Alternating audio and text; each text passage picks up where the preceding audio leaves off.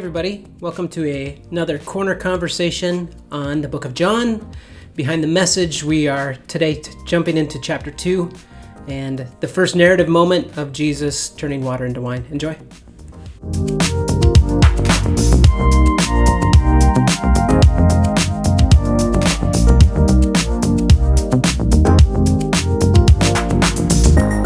What's today? This morning better? You said you were ready and then you started giggling. Not laughing, just giggling. I always think about how our opening lines are always so terrible. And I almost just made it terrible. Start over. You stopped yourself. Was this morning better that somebody showed up to open the coffee shop this morning? Is that where we're starting? That's where Greg stays every day. I hope the shops are surviving. No, I hope really. they're okay. I just like when the drama sucks drama. Scott's day away. What's worse, showing up to a 50th moment of a barista that you know is not going to be there, not being there, or showing up to a broken door? The broken door, 100 No, times. barista. Really? Is is way worse. If it's It's once, because it's you fine. yahoos have never fixed a door in your life. Scott, there's another break-in. We're going to need you to install an entire new door. I mean, that's fair, but I am way more hurt that someone I know and that we've given opportunities for over and over again. You're making this sound like this isn't the normal.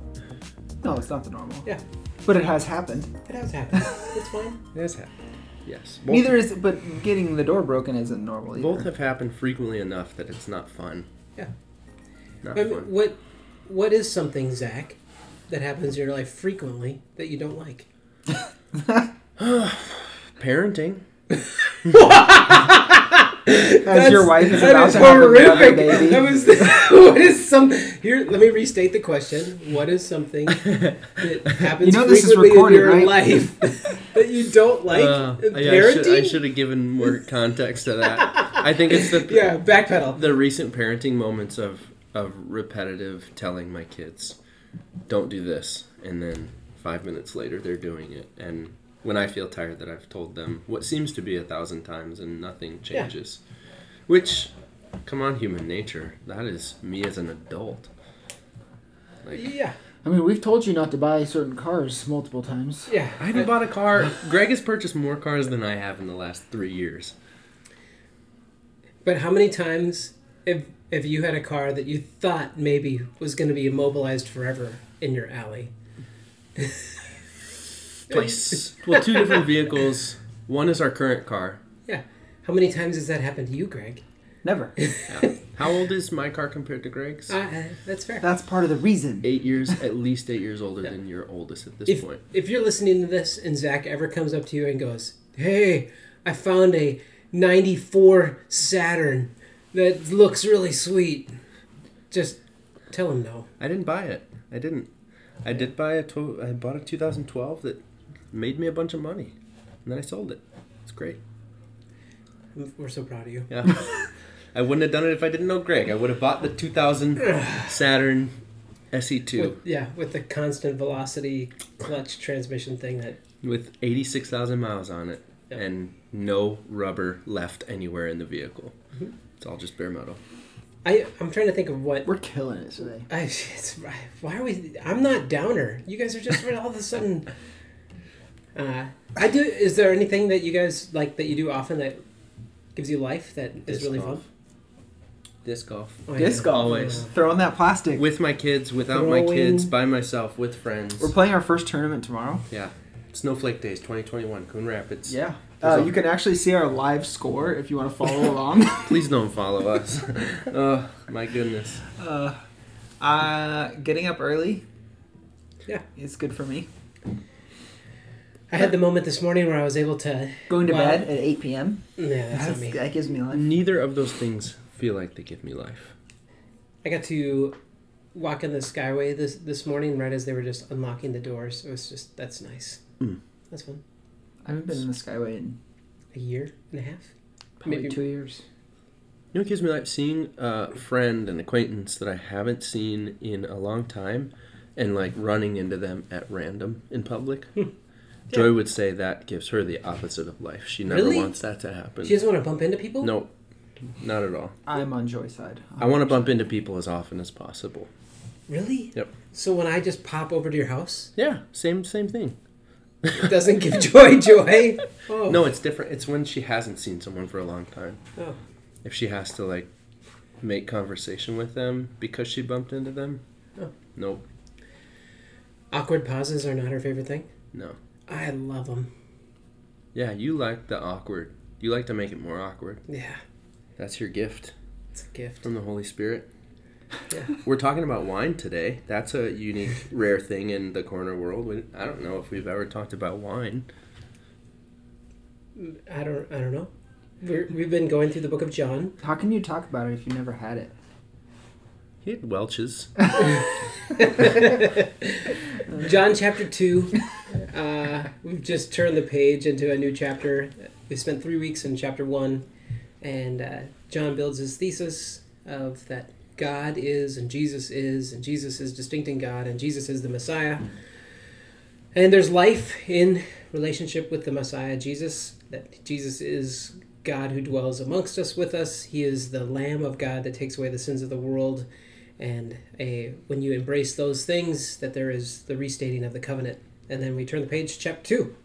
I can easily forget that it was a letter he wrote, not a numbered book format. So, like, how did John sit down to write this letter? What was going on? Like, did he sit and write it all at once? Was this, like, dictated and then copied? Which I think it was dictated and copied. But I have to remember that this was a letter to a people, and it wasn't some book that was, on the shelf at the Christian bookstore that I picked up. He didn't think Zach in 2021 would be reading it. I don't know. But Jesus did. But Jesus, the Spirit working through him did. I do think that a beauty of it, part of the beauty of it is that he didn't just sit down and go rattle it off. Mm-mm. It becomes apparent really, really quickly is that like the hardest research paper you ever had to do in life or whatever it is, that you had to do a ton of back research, and you had to do draft after draft. I always think that it's when you write something, that first draft is a great one to just be perfect and then just wash your hands of it and just like, I'm done. But this was not a first draft and done type of a letter. Yeah. He worked on it for a long time. He revisited it. He probably gave it to people to look at and review. And you think? I do. Where do you get that from? It just is so intense in its writing. I feel like I'm not a crazy theologian, but I just know that writing really deeply and intensely, unless my understanding of the inspiration of Scripture is off a little bit, I feel like he worked on it hard for a long time and involved other people. Look at this. Look what I wrote. He wrote quite a few things in his time. He had a lot of writings. And I think, writing was pretty popular in the day. There were a lot of people who wrote a lot of things, and philosophy was, definitely part of Roman culture, if not part of Jewish culture. Jewish tradition was centered around things that were spoken orally but then transcribed and turned into writing, and writings were read at events and celebrations. So I can get that it was probably like, oh yeah, I could write this thing and hopefully people will read it. I think it's more that he knew exactly who he was writing to. And I think that is what made it intense. He was writing to me. Oh, I think there was a real people that he wanted to inform, and so he did everything in his power to communicate it as good as possible. So I think I don't know if you're telling a story to some random person or you're telling your story to someone you know deeply, you're going to communicate it more intensely because you want to share that experience, I think. Well, he writes in these layers. He writes in the complexity. And as he shares narrative, it's important as you read John that you don't have a perspective that says, oh, John is trying to share his 12 favorite Jesus stories. What's your first one? What's your second one? He is building a ordered narrative in order to build perspective leading to his objective, which is that we would see that Jesus is the Messiah and there's life and relationship with him. And so the first story that is in John is pre-ministry. Is that a good way to put it? Yeah. It's his first moment. He's at a wedding. He has some family there. The wedding runs short on some of its supplies, wine specifically. Mom, Mary, comes up and goes,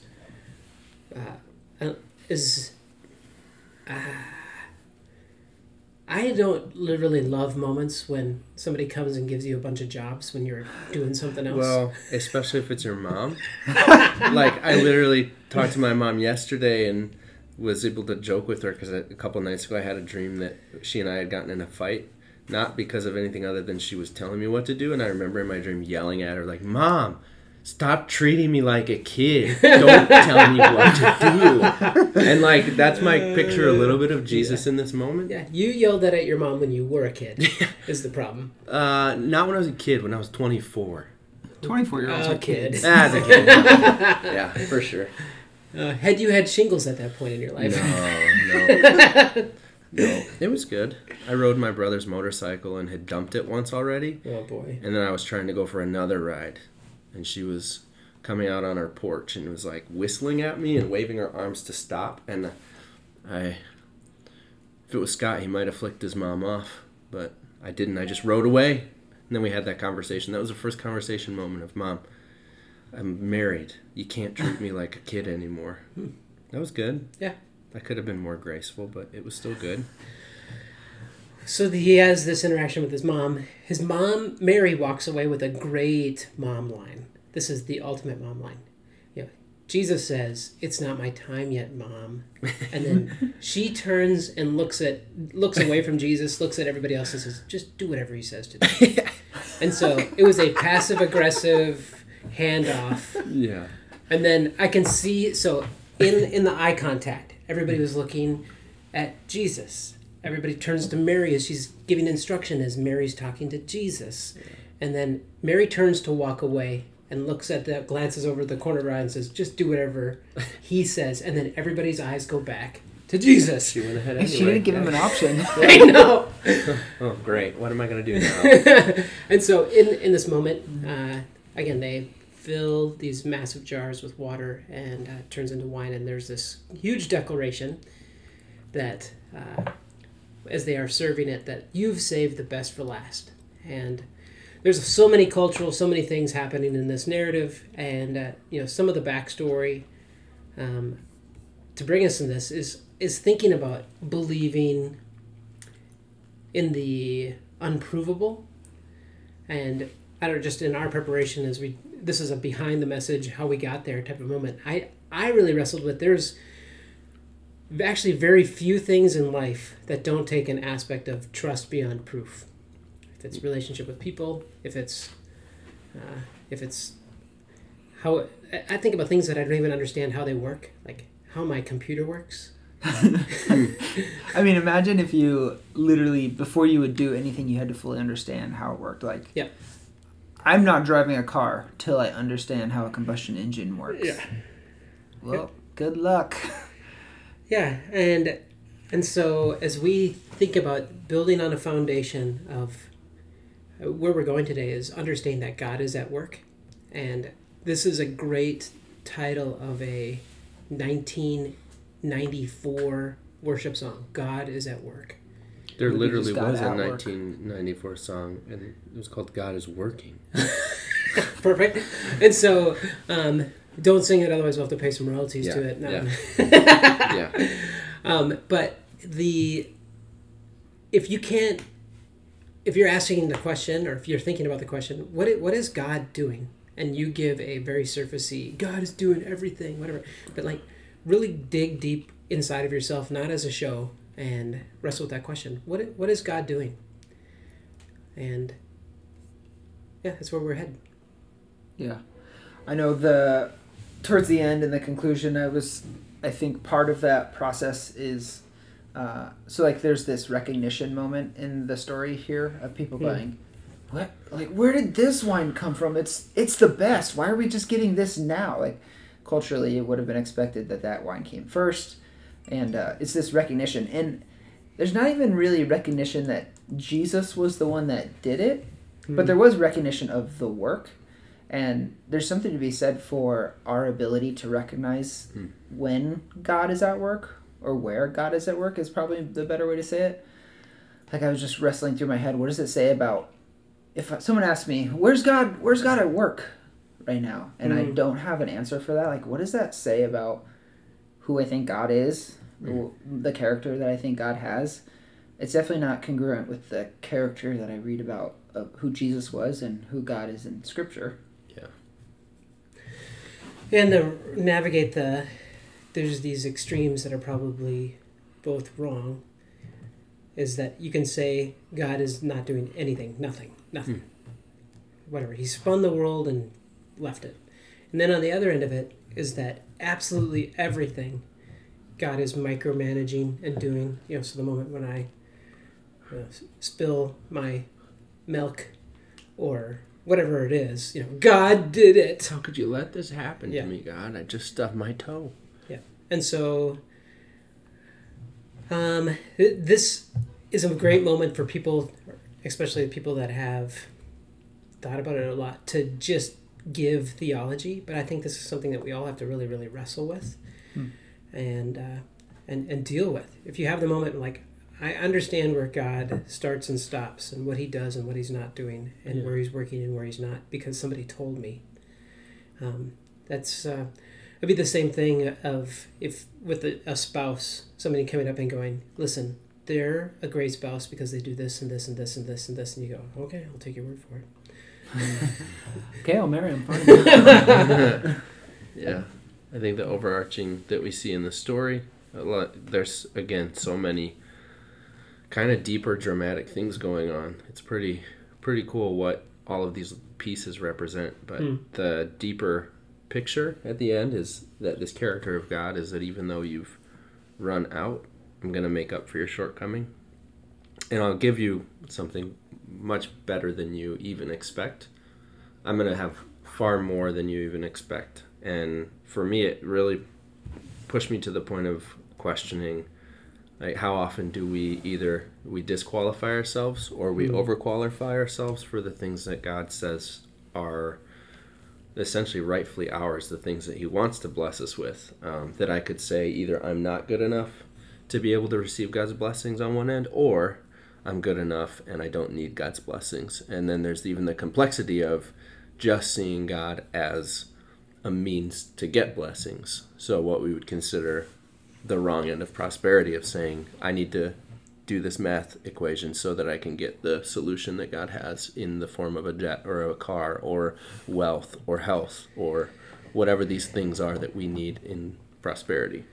We're going to revisit some of the principles of this narrative as we go into chapter 4, as Jesus interacts with the Samaritan woman. And so when John mentions these like hyperlinked words, one of them is water, one of them is wine, one of those is, and all these different things are hyperlinked. And the mentioning of water would jump forward to his interaction with the Samaritan woman, where she was asking, Jesus says, listen, get the water that I offer, and you'll never be thirsty again. And she hears it as, oh, perfect, I want this physical.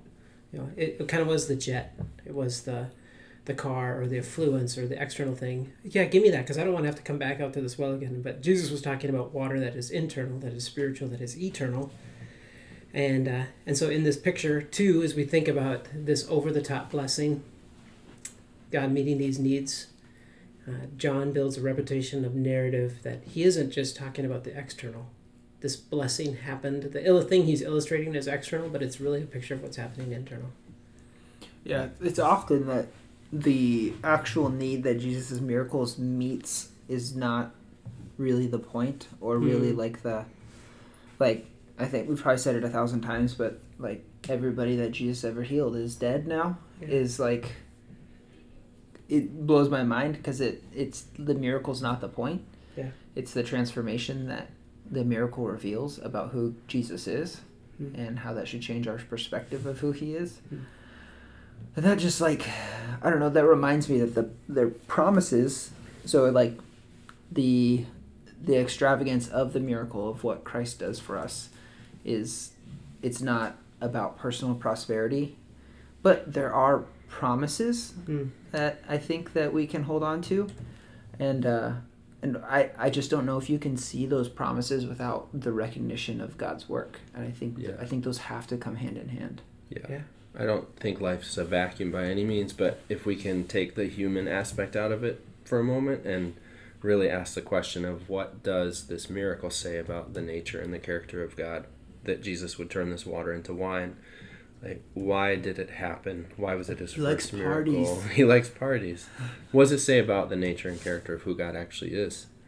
And it's hard to take out the human aspect, but when we see God's character, we see that he is a God who is extravagant. He's not some minute, just getting by the minimums kind of God, but that he's literally someone who is giving over and above and abundantly. We see so many pictures of this abundance through even the Psalms. A lot of the writers talk about this abundance, this like cup flowing over in Psalm 23. The parables in Luke 15 of the lost sheep and the lost coin and the lost son, that there's these extravagant parties thrown when these things are found. John 7, when Jesus is talking about believing in him, that these rivers of living water would flow from within them, not just like a drip from a faucet, but rivers, this overabundance, this extravagance. That's definitely a different God than I approach sometimes. Yeah, and the point of this series is not just about hearing these things, which can be a way that the gospel, the good news, is declared. Just hear this, but rather it's processing. And so our goal this week is to invite people to process this, to open up the door to process. It won't just happen on a Sunday during our dialogue in our service, but this is going to be a lifelong process of understanding that God is generous, extravagant, meeting needs. They aren't all physical. They aren't all easy to recognize. None of them will be absence of doubt or fear or complexity. Yeah, that's why I keep going back to the word recognition, because there's something current about it. I feel like it's so easy to hear the stories in the Bible of, oh, God's done those, cool, sweet. And I think the amazing starting points, right? But without moving it to today, without recognizing what God's doing around you now, those are just going to be stories we tell each other. Yeah, it's great. Thanks for joining us. The thing to remember in this study of John is keep reading the book of John. Keep reading it. Keep asking questions. If you think, I wonder if anybody else has thought about the complexities of the book of John, yes. Online, you can find thousands of pages of free commentary that may not necessarily give all the answers, which isn't the goal, but will definitely give you a lot of things to ponder or process or questions to ask. Yeah. Talk to you later, guys.